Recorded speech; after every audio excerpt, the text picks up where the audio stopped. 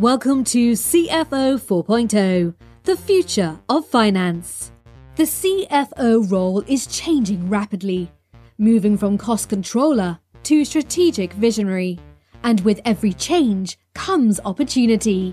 We are here to help you take advantage of this transition, to win at work, drive your career forwards, and lead with confidence. Join Hannah Monroe, Managing Director of ITAS, a financial transformation consultancy, as she interviews key experts to give you real-world advice and guidance on how to transform your processes, people, and data. Welcome to CFO 4.0, the future of finance. Hello, everybody, and welcome to this episode of CFO 4.0. If you're a regular listener, welcome back. And for those that are joining us, we've noticed a recent set of new subscribers in our numbers and figures. So fabulous to have you with us.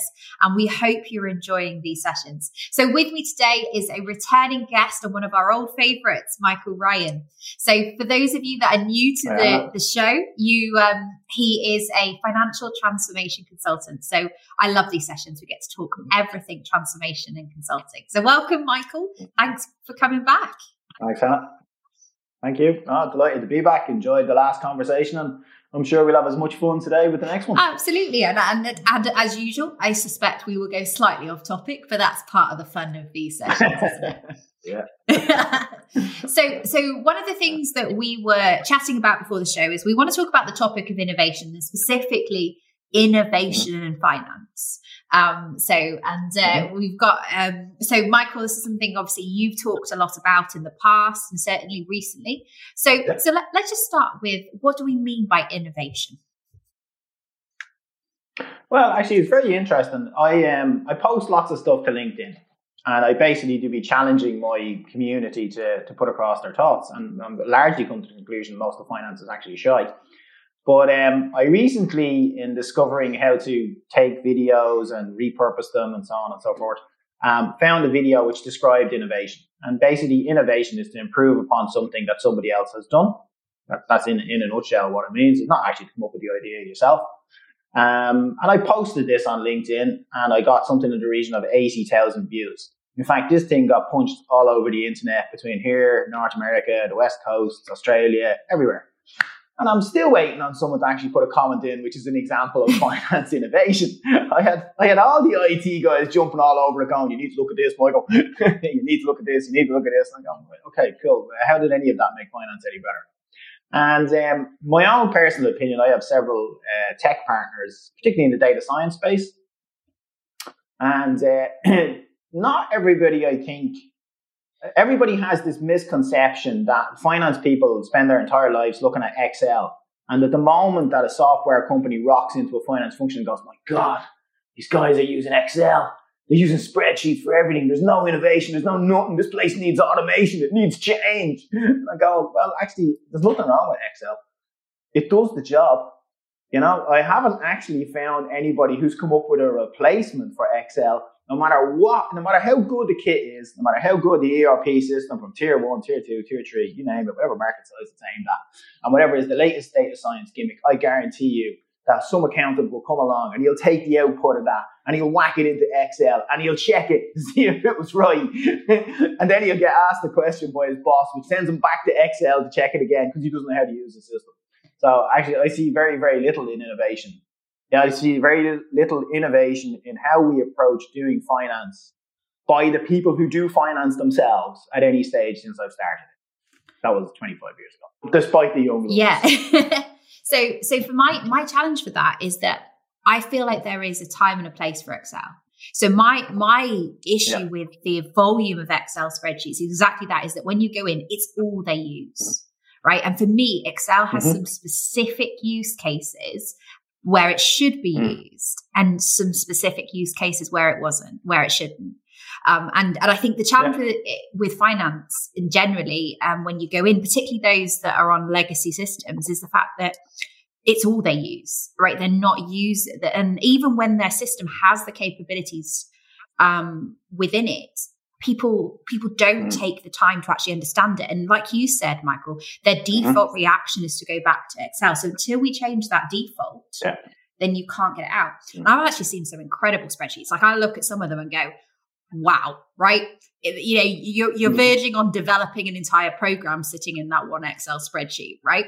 But the question is that the right place to do it? And I'm going to be honest, I think we might be on two different sides of the fence. That's the point of these conversations, is that I don't think it should. I think people need to be aware of the volume and the type of Excel spreadsheets they have and find the right place for that data and that information.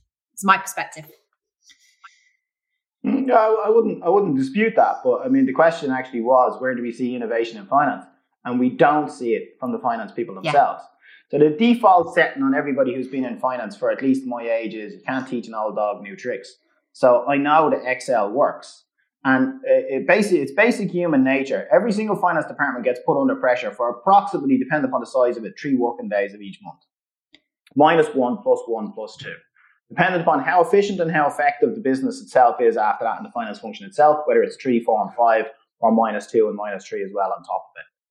But when you're under pressure to do something, you default to 1, what you know works, but 2, and most importantly, you default to what you are comfortable with.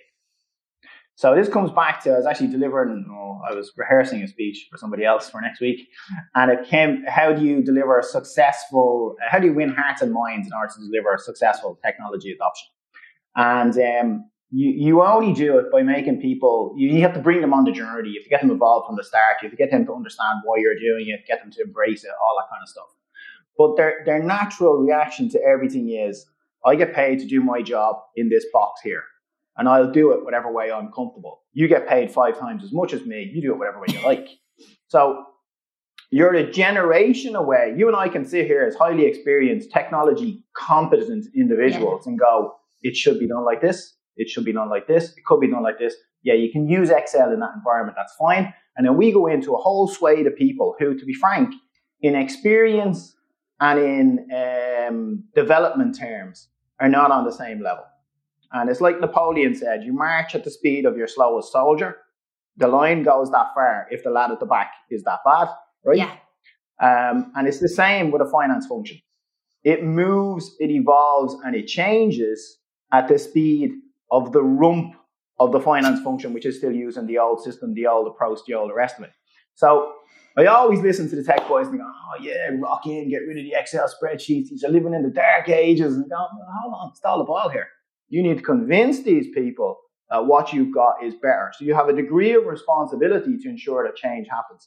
And we are at least a generation away from 75 to 80% of UK companies adopting that within their starting process when they actually start work. Yeah. As in they start their careers. No, and I think you're spot on that.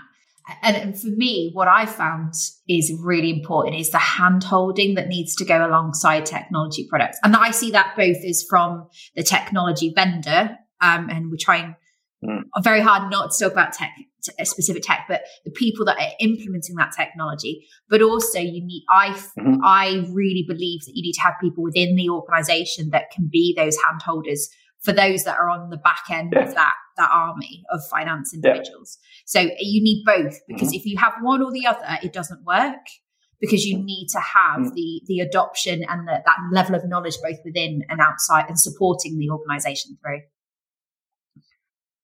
Yes and no. In order to run a company at the best of it, to change it from what it was before to what it could be in future, well, at the end of the day, you have to understand that finance people aren't there necessarily to ensure that the tech is changed or new tech is adopted. Their objective is to deliver the accounting results. And to be honest, I've seen many a finance team who's operating on a system that somebody should have retired 15 years ago, but they're delivering what's required. So they're not killing themselves to change it. And it's, so I still reckon we're a generation away. But there's got to be a reason. Yeah, we're a generation away at least from, being anywhere close to retiring Excel. Yeah. But that's the point, is I don't think there is a need to retire it. I think we're supposed to use it for the purpose that it should be used. And I think that's one of the pieces. Well, let me put it a different way. The day I listen to somebody rock in to sell me automation software and they don't go, oh my God, is he using Excel for this? Is he using Excel for that? And I'm on the floor laughing. I don't care. It does the job. It's effective, right? So unless your system is far more cost effective than my two clerks at 20 grand a pop doing this on Excel, I don't care. Let them continue to do it. But I think that's the point, isn't it? Is that it's about using the right system for the job. And the reality, in my personal opinion, is that there's lots of things that people use Excel for that it should be. There's lots of things it should be. Like people like, you're going to get rid of every single spreadsheet. I'm like, God, no. Right? I'm not. Like the software isn't also at a stage where you can get rid of everything. Right? Well, let me actually take that back. Let me take that back a stage. So there's the first part of this. Are we innovating in finance? Pure and simple, I would say no. I haven't met anybody innovating in finance. I've met people innovating for finance outside of finance, and not one single one of them is tasked with what a CFO is expected to deliver. Okay? So I don't believe there's any innovation for starters. I believe we will go through a journey whereby one generation of staff will roll off and the younger generation will roll on and expect everything to be done by an app or something or whatever, technically and more advanced and all the rest of it. I also need to see an evolution in the sales process of technology away from simplistic arguments, which, to be honest, bore the backside off most senior finance people. You come in to tell me the top three things, and you start off by telling me it's Excel, and you're saving me an hour here and an hour here. I don't care. Bring me something that's groundbreakingly different, which brings me to the main point of this. When, with the brains trust that exists across finance, if we can have this conversation, and other of our peers can have this conversation, when somebody going to design a finance system that does not require Excel? Why is that such a leap? Why is that difficult? And I think,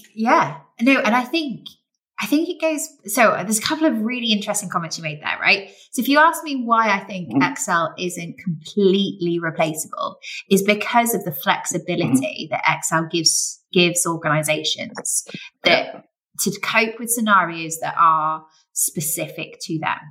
So until we get to a scenario where we have finance people able to write code, which, like you said, is not that far away in terms of generations, because if you think about the generations coming through, right, that could be the future in 10, 15 years, right? Because they're learning code at school.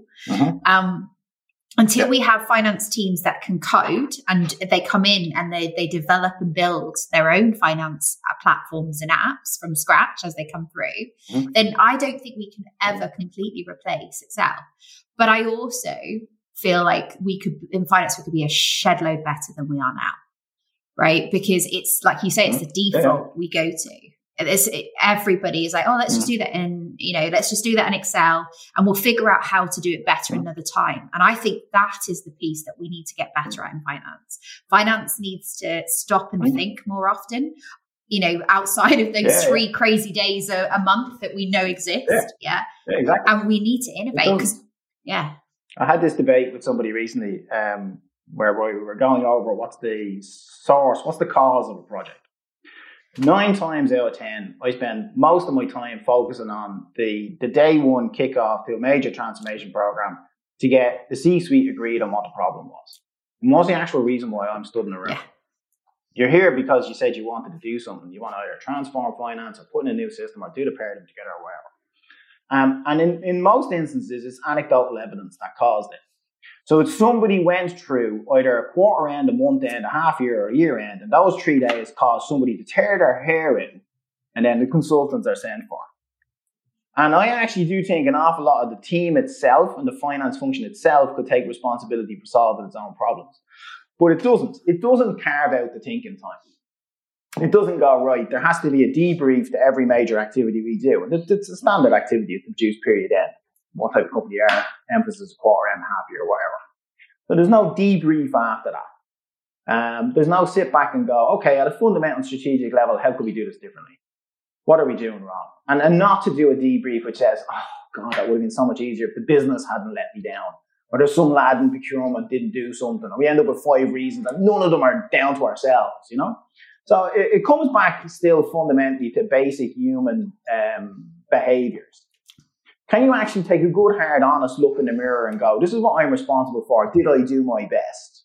Do I seriously require until working day 5 to deliver a flash result? No, not unless I want to be sacked. I don't. So how do I improve it? How do I take responsibility for making it working day 4, working day 3, working day 2? We've all been gifted these projects at the start of our career. Reduce something, like the Argos one, down to working day 2.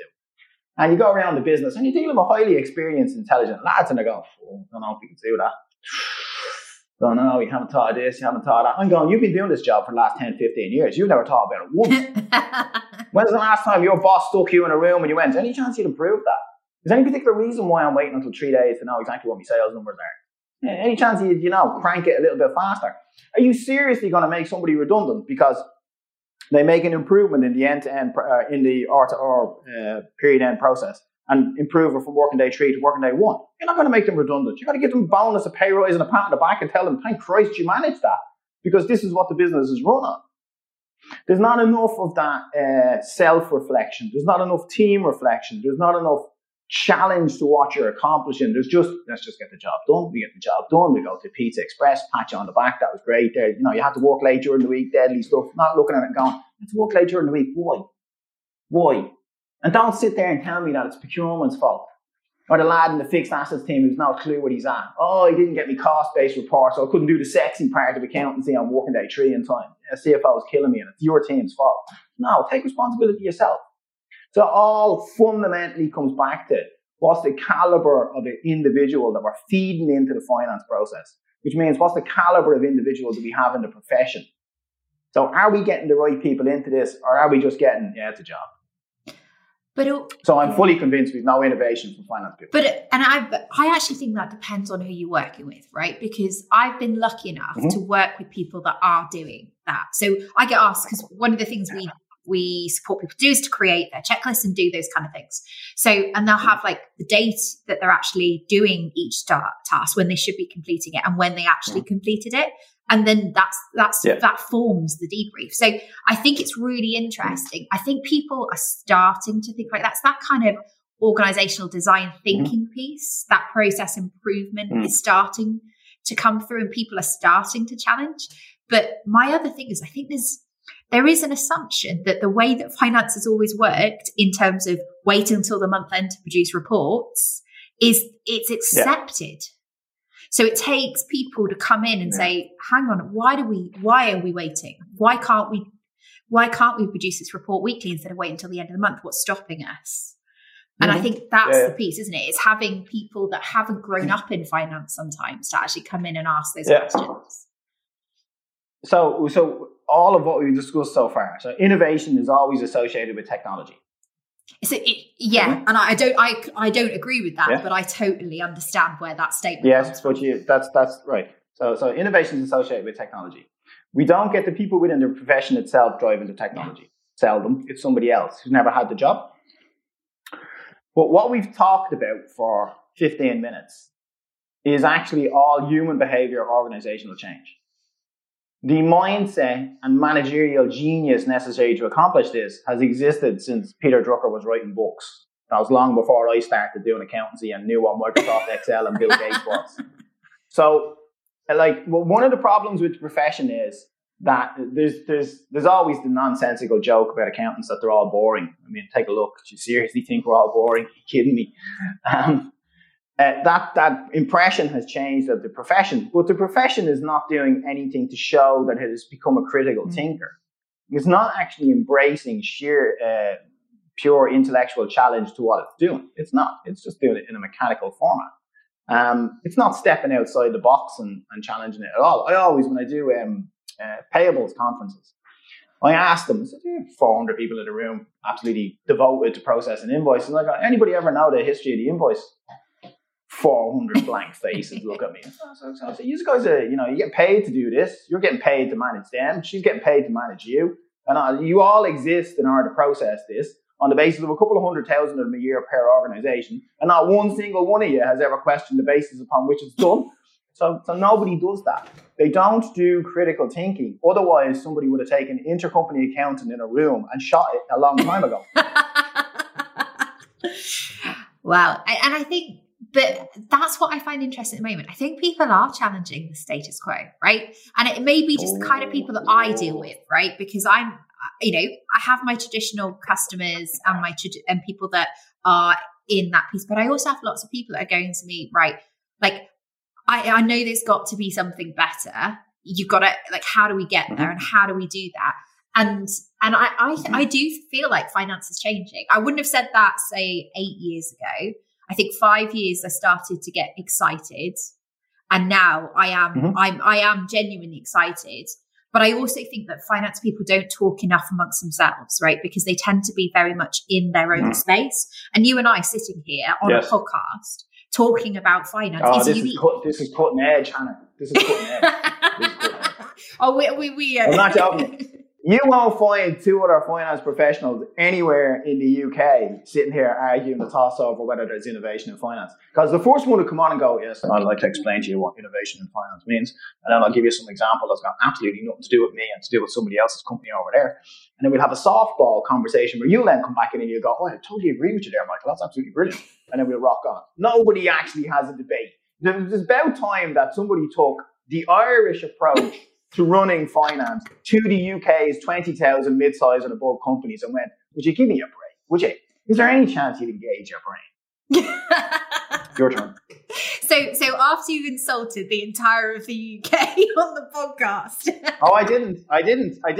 What I did was in one stroke, I challenged it to adopt the critical mindset, which en masse it is failing to do. Yeah. It will only do it, in my experience, when 5 or 6 of them rock into Wetherspoons at 7 o'clock on a Thursday to moan about how hard period end was, and then when they sober up on a Friday, they'll have forgotten about it, and they'll do nothing about it either. Yeah. You are an outlier in your profession in hosting these conversations. Yeah. And to be very fair, it's really, so obviously outside of working with people in finance, I obviously speak to a lot of consultants as well. And it is really interesting how even then there isn't enough creative thinking. Like, so I look at every single feature that I get hold of and go, how many ways can I use this? What can I use to change it with? What impact could that have on an organization? And applying that rather than... You're talking about technology features. Not even, so technology, but also thinking about... So a lot of the challenges with technology is people come to technology vendors with a problem and then they solve it. That's how they generate their ideas and their pieces. Whereas actually what I prefer to do is say, look at the technology and go, how many ways can I use this to push the boundaries and make that organization better, rather than the other way around? Because for me, the problem that people think they have is not always the problem they actually have. Right. So the problem they'll come to me is my month end is, it takes me 3 weeks to do my month end. Right. And that is a problem, but it's not the problem. The problem is they can't surface information to the organization quick enough for them to make good decisions. Yeah. So because every company needs at one point you pull that off. But for me, that is the problem. So, rather than just focusing on month end, the conversation needs to be, how do I share that information? How do I give the business what it needs so that finance can close the books in a way that works for them, and get to those end figures? Yeah, I'm not disputing that. We're on the soapbox. This is why these podcasts are so different, isn't it? We both get on our soapboxes. It's still not. It's still not innovation. No, innovation doesn't exist in finance. But if you go back to your definition, the day somebody, go on then. How has Excel improved? Yeah. Well, I think that's the point, isn't it? Innovation is not coming up with new ideas, as you told us from the beginning. It's about improving on the way they do this. Yes. And I would say finance is innovating in that it's improving on how they do things. It's making things better, but it's not innovating fast enough. It's not wholesale change. It's smaller incremental improvements versus actually rethinking how finance works. Yes, I wouldn't disagree with that. I would actually be challenging them as to why they're not doing it. Yeah. I mean, let's face facts. The people who run large-scale finance functions, they're no dummies. They're smart people. So it all comes down to, where is the organization at an executive level putting the importance on the critical thinking which is required in order to challenge how processes are done. Because the basic way in which all organizations operate is, it's largely the same. The thrust of it is the same. And it's then just accepted from one company to the next. It's a variant thereof because we're in a particular sector or a particular industry, and there's no real thinking about it. You always get the nonsensical thing when you're a consultant where somebody says to you, do you understand our sector? And I'm going, it's a business. Yeah, I understand it. I could have written it down before I walked into the room. You're not special. Do you know what I mean? At the end of the day, you're producing a product or you're producing a service. Well, what else are you producing? You're producing one or two things and you're attempting to sell them, for which you have inputs and outputs and you have a process that produces this. It doesn't really matter beyond that. Most of that can be drawn before you walk into a company. But there's no challenge to that thought process. And there's no real serious leaders. Everybody I listen to who I really seriously don't believe is innovating nothing is just banging on about what a particular piece of technology can do. I see nobody who's the Jordan B. Peterson of finance. Canadian psychologist. If I had to explain it, Hannah. Sorry, you're going to have to. You know what I mean? Somebody, there's no critical management thinking around what's done. No. There is in business schools, but your business schools will never apply it in reality. They'll produce a report which shows that they're a great business school, so they get more students. Great. Doesn't change a great deal. There's no real leaders who have the Elon Musk mindset of, I'm going to do something completely different and I'm going to do it successfully. Not within finance. Should name me one trailblazer other than the two of us.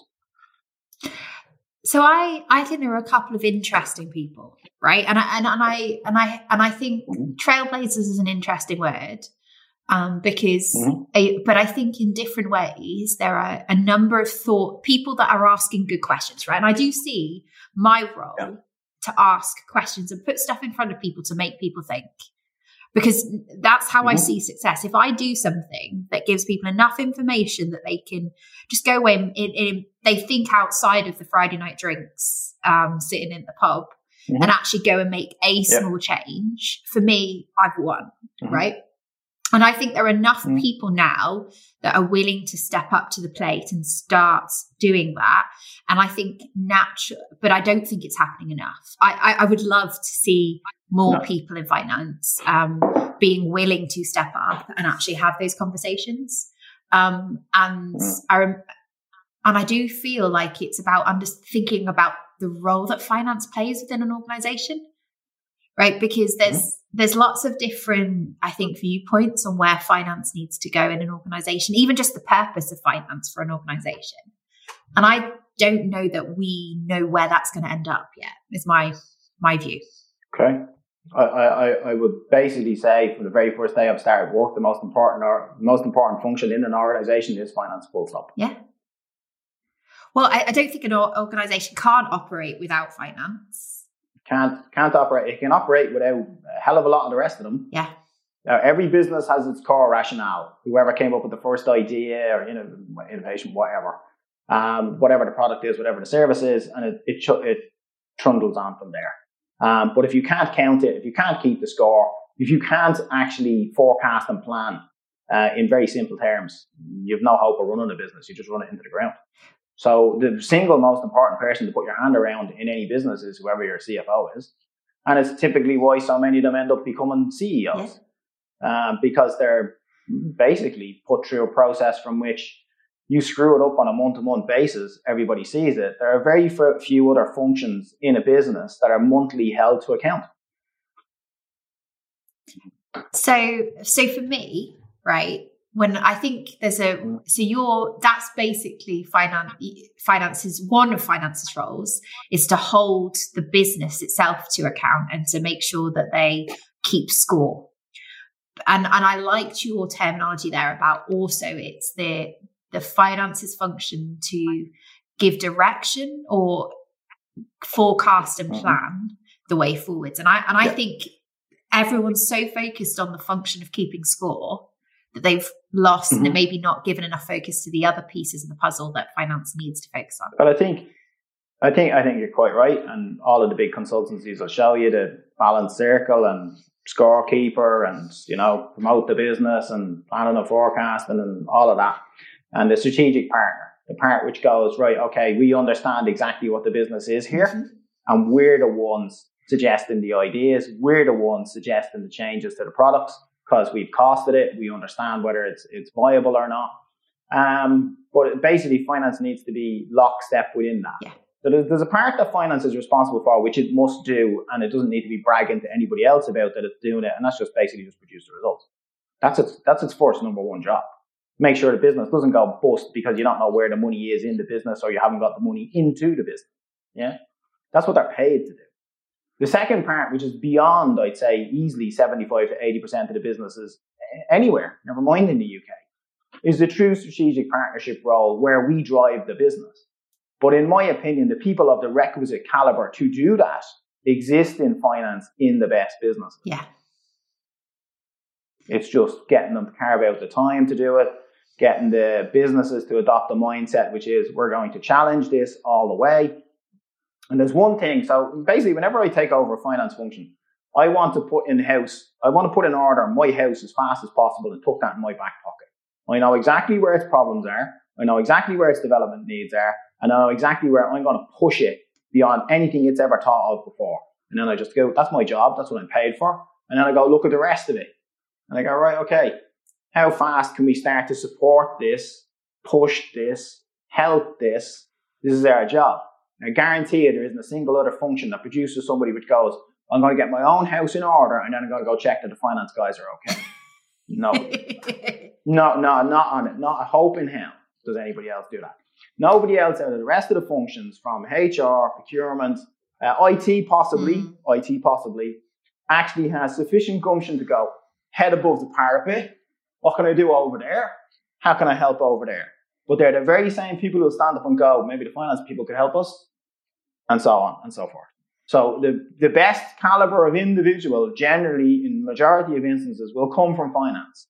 But those individuals are not being challenged enough to, one, ensure that their own house is cutting edge, and two, that they are spending the bulk of the time on partnering with the business.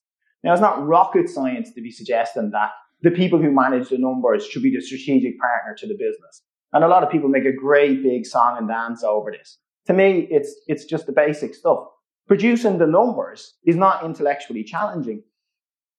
It isn't. It's a rote process exercise that all finance people go into. And depending upon your point in life that you're at, you go, right, I'm responsible for fixed assets. And that's okay. I'll do that and I'll go home. Cool. Don't be bothered. And I'm fine. I'm looking at you and you're sitting there and you got 5 kids and you're like, just do that for me. That's cool. And I look at my controllers and I go, I'd kind of like expect a little bit more. So you make sure that this works well. I challenge you to make sure that this works better. And then you start giving me ideas as to why those 4 functions over there could work better. And then I'm going, right, okay, and now we're getting somewhere. And this builds up through the layers of the organization and the team. And then the finance function itself looks out and across and it goes, how do we make all of this better? Because we know the numbers. We understand the impact of what the rest of the business is doing with its head down, beavering away, producing kegs of beer in order to sell to some lad over here. We get that. We know that because we see it every single day of the week. Now, what are we going to do to help them? You know, it's all in our best interest. So I'm a great believer in all of the finance teams are sent out into the business to learn what the business does and let them go out and do it. I remember shoveling kegs off a truck for Whitbread back in the 90s. Not that you really seriously need to teach an Irishman how a bar works, but anyway.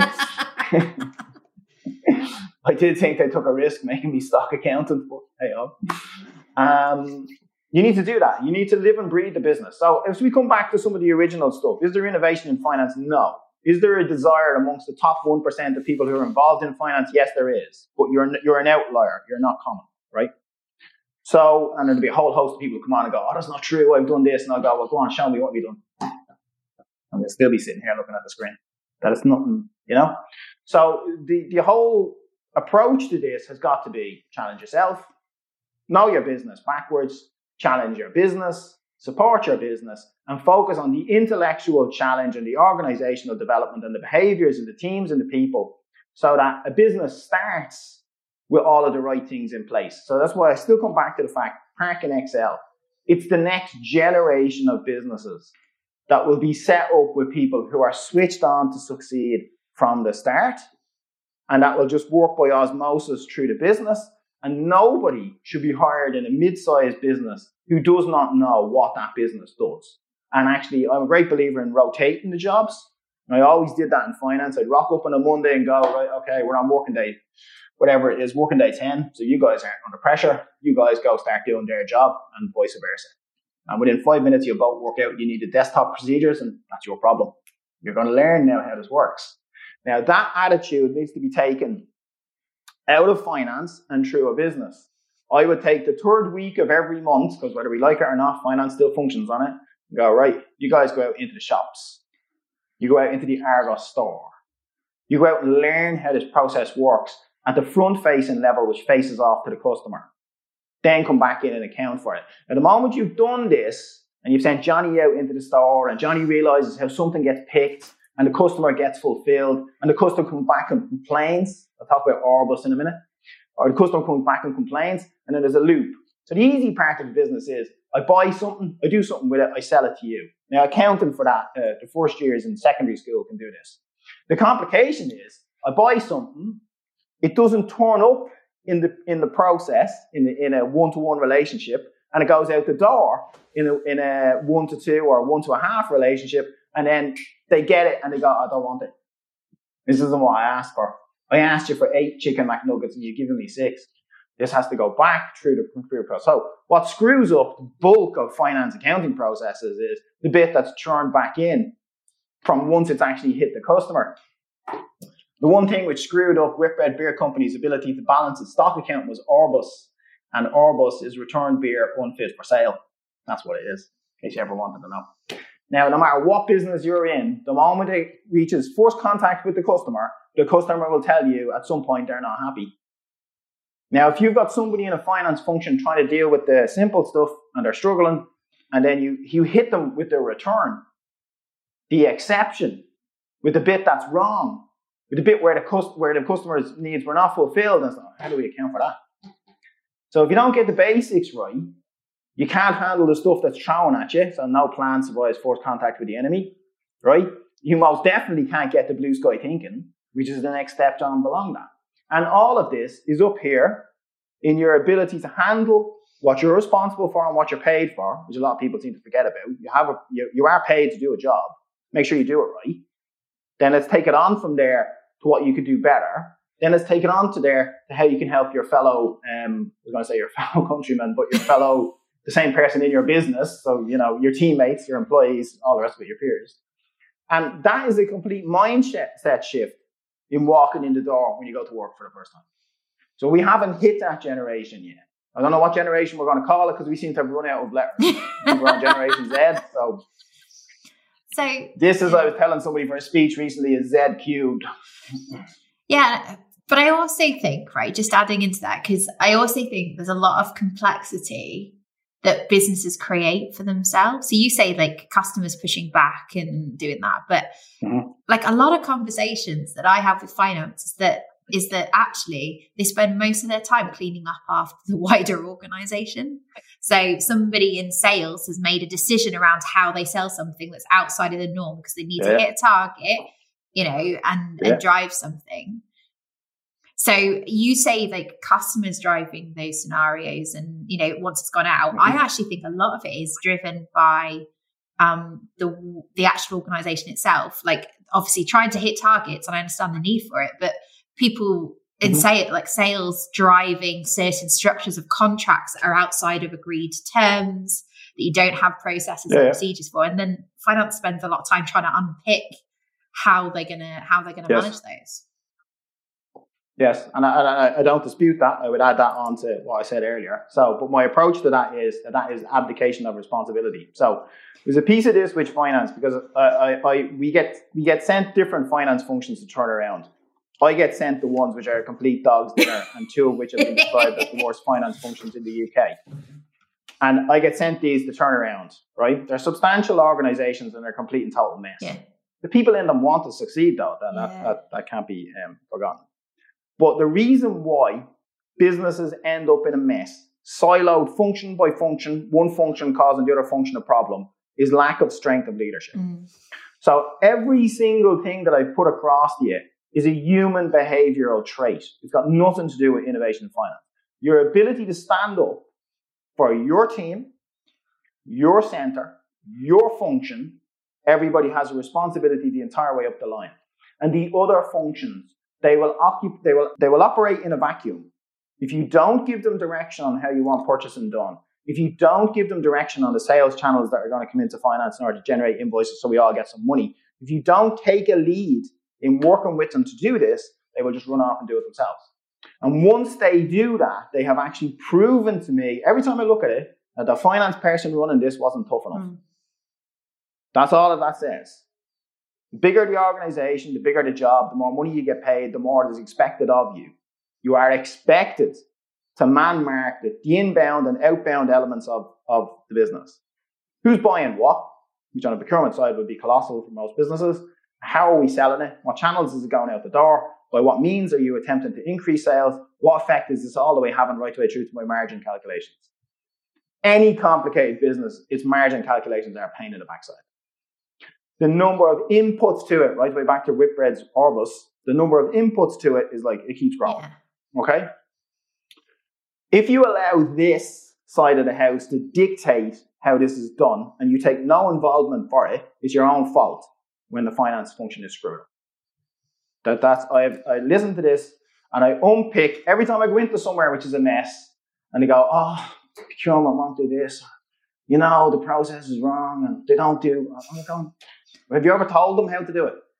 Have you ever understood the process well enough to say to the business, this is the process and that's the end of this? This is the process. You follow this, or there are compliance impacts to the business, and the CEO will tell you to follow this. No. Most finance functions that have ended up as a dog's dinner, total mess, are due to the fact that the finance people didn't know and understand their own business well enough, and to be frank about it, didn't possess sufficient balls to tell the business, you are doing it this way. And that's the reason they end up in a mess. I 100% agree with you. And then somebody like me has to go in and give up 6 months to fix them. I do think there is a bit about standing up for finance, not necessarily, in the ways that matter, right? Of being the support for the organization, but also going, yes, this is okay, this is not. So because I feel like we could go down a few different trails here, but let's go back to that first question that we talked about. Oh, we had another topic. Yeah. I thought we had another topic. So, absolutely. I mean, we might pick that apart in our next, we should rename this the transformation debate, I think. These sessions. No, I think what you don't need to rename it at all. The future of anything is driven by debate. Absolutely. So let's talk about innovation then. So what do you think that finance should do differently to actually drive innovation, to create more innovation, and to be a better partner to the business? Well, quite simply. So as a basic part, every single part of finance should be immersed in what the business is doing. You need to carve out the time in order to do that. So if we all understand that the business exists, so we exist in order to sell wines and spirits, we exist in order to sell beer, we're either putting them into our own owned pubs, or we're putting them into somebody else's, or we're putting them into supermarkets, and we understand how this is done. We brew it ourselves within a brewery, we hold it in a distribution center, or we take it in from somebody else.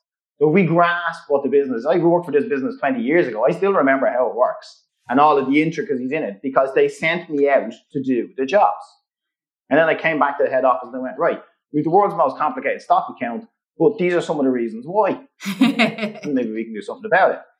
So this is step one. It's not enough to be given, people get at the start of their employment an induction day, or possibly if they're lucky, 2 induction days in the business. And generally they get told whatever the health and safety rules are and so on, and a couple other things. But they're not immersed in what the business is. Why should you be allowed to count for something that you can't describe to your mate in the pub? Who are you working for? Oh, they're such and such, such and such. What do they do? I'm not really too sure, but they pay me. If you have an employee saying this 6 weeks after they walk in the door, you should just be turning them back around towards the door. Yeah. And it's your failure, not theirs, right? So that's actually critical stage one to this. The second part is that you have to actually take seriously the need for thought. If you don't carve out the time for reflection and challenge, you will never get any better. Yeah. And this is where we go to, and this is applicable to every function in the business and every company in the country. There is no exception to this. You can't improve unless you take a good hard look in the mirror and challenge yourself. Good hard look in the mirror, what do I need to change? Maybe I need a haircut. Okay, might get a haircut, we'll see. But this is how it's done at its most basic level. I'm currently staring at myself in the monitor here in front of me going, possibly a foolish shit. Do you know what I mean? But so this is what you have to do. If you don't take a good hard look at yourself, you're not going to improve. And then you have to actually, to be honest, the majority of people are incapable of challenging themselves. You need somebody else to do it. So your once every 3-week process, which should be built into what you do for your job, not balance sheet reconciliations, which, to be quite frank, nobody does anything as a result of. It's just a complete waste of activity in most instances. If you had your basic processes right, you wouldn't need to do balance sheet reconciliations. They would already be right. So you have the third week in every month of the year, in every business in the country. And that third week should be devoted to personal development, organizational development, critical thinking around what it is we're responsible for, and how we can improve the business, which grows its bottom line. And every single person in the business must understand the relationship between their action and whether the business is profitable or not. In every commercial enterprise, you can argue the toss for whether it's a university or something else. If a business exists to make money for its shareholders, if you don't grasp your role in that from one end of it to the other, and what impact your actions have, then you're not immersed in the business you're working for. So these are the things. And week 3 for me is I've often taken people aside, and I know when they reach a stage in the month where they're just basically ticking along, having chats and, taking it easy. I've got, right, we're doing something different for the week. We are actually going to do this. I set up a management academy in one of the places I was in. I took all the middle managers. I says, right, there's a room. Come out of there with an idea. None of your bosses are going in with you. Organise the meeting whatever way you want. I don't care. Just bring me back a result. They brought me back a result. Suddenly they felt they were trusted. Then, as is natural in all cases, the cream rises to the top. Some of them were bright enough to recognise this was an opportunity to shine and they took it. And others put their feet up and thought, well, it's 90 minutes to sit around because the boss not looking at us. Didn't get promoted, did they? So you have to challenge people in how they do things to get them to think. It's not something that most people do. And to be frank, it's only something you evolve as you get older. So the management, the senior, the more mature managers have a responsibility to set an example to the younger ones. Immerse yourself in the business. That's the reason we're here. Every now and then we'll take a day out and go, or a week out, whatever, and go, this is what we're responsible for. How can we make that better? How does that impact the rest of the business? How can we make that better? How can we support them better? How can we turn every negative into a positive? So every time one of you sit in front of me and tell me that procurement's responsible for the fact that one part of your process doesn't work, I'm like, what am I paying you for? What am I paying you for? Are you not capable of walking down and talking to the other department and actually forming a middle manager to middle management relationship? This is part of development. Go down and do something about it.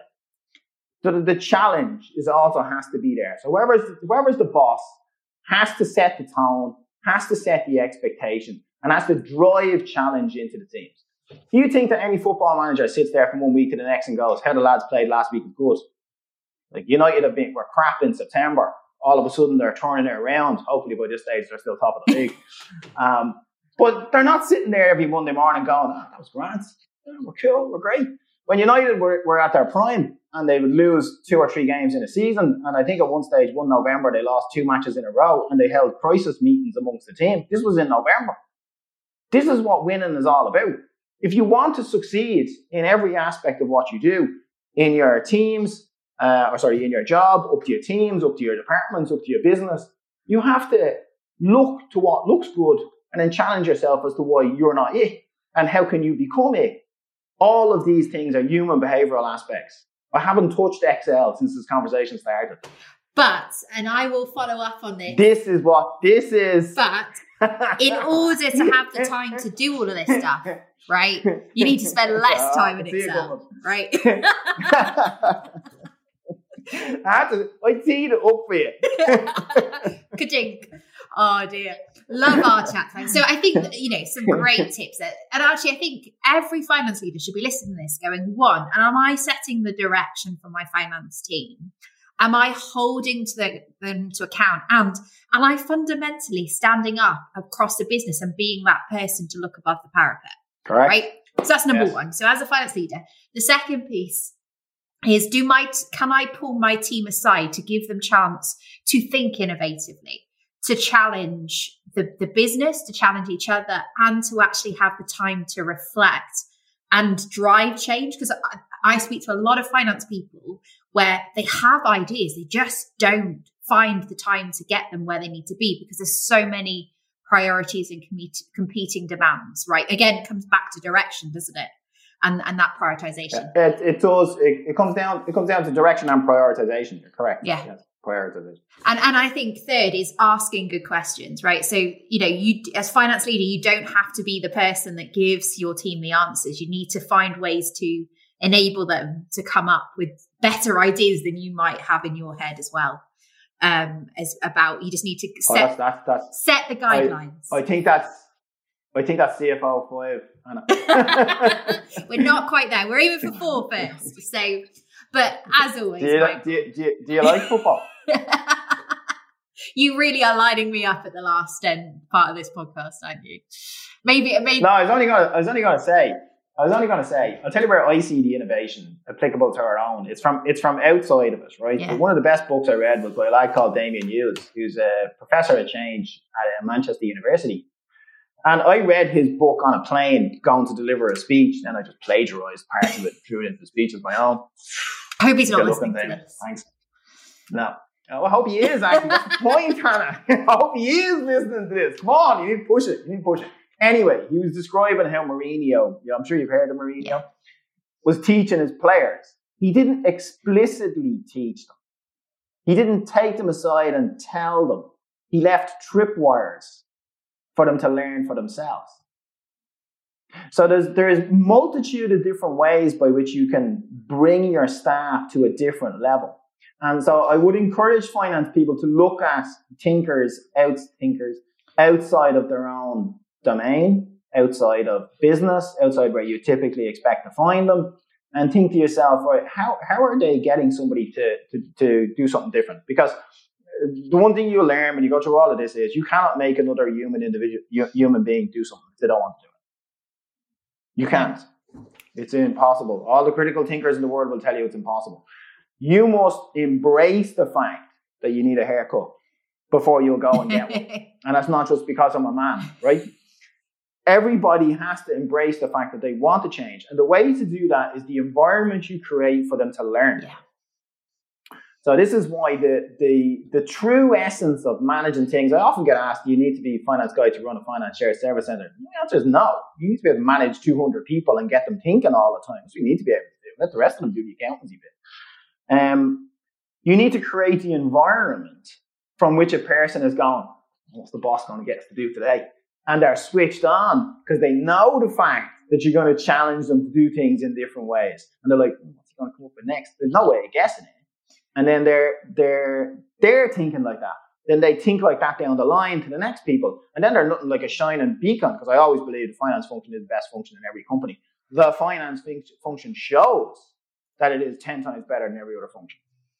And to do this, finance leaders must set the scene, set the tone, lead by example every single step of the way until your own people are ready to push you aside, right? And create the environment from which they learn. Don't tell them the answer. Don't give them the answer. Create the environment from which they can work it out themselves. Then you've just created somebody who's better than if you just told them the answer and expected them to do it. Then your function just started to grow. Like that. It's all up here, down there for playing football. Brilliant. Well, thank you, Michael. As always, it's been an absolute pleasure. And I always enjoyed the fact that you make me think while we're on these podcasts. So if you've enjoyed today's podcast, you listen to this, you've got questions, you've got topics you want us to talk about, send it through. You can find us both on LinkedIn, message us directly, comment on the podcast, or email is also available. So thank you to everybody that's listening. I hope you enjoyed it, and we'll see you next time.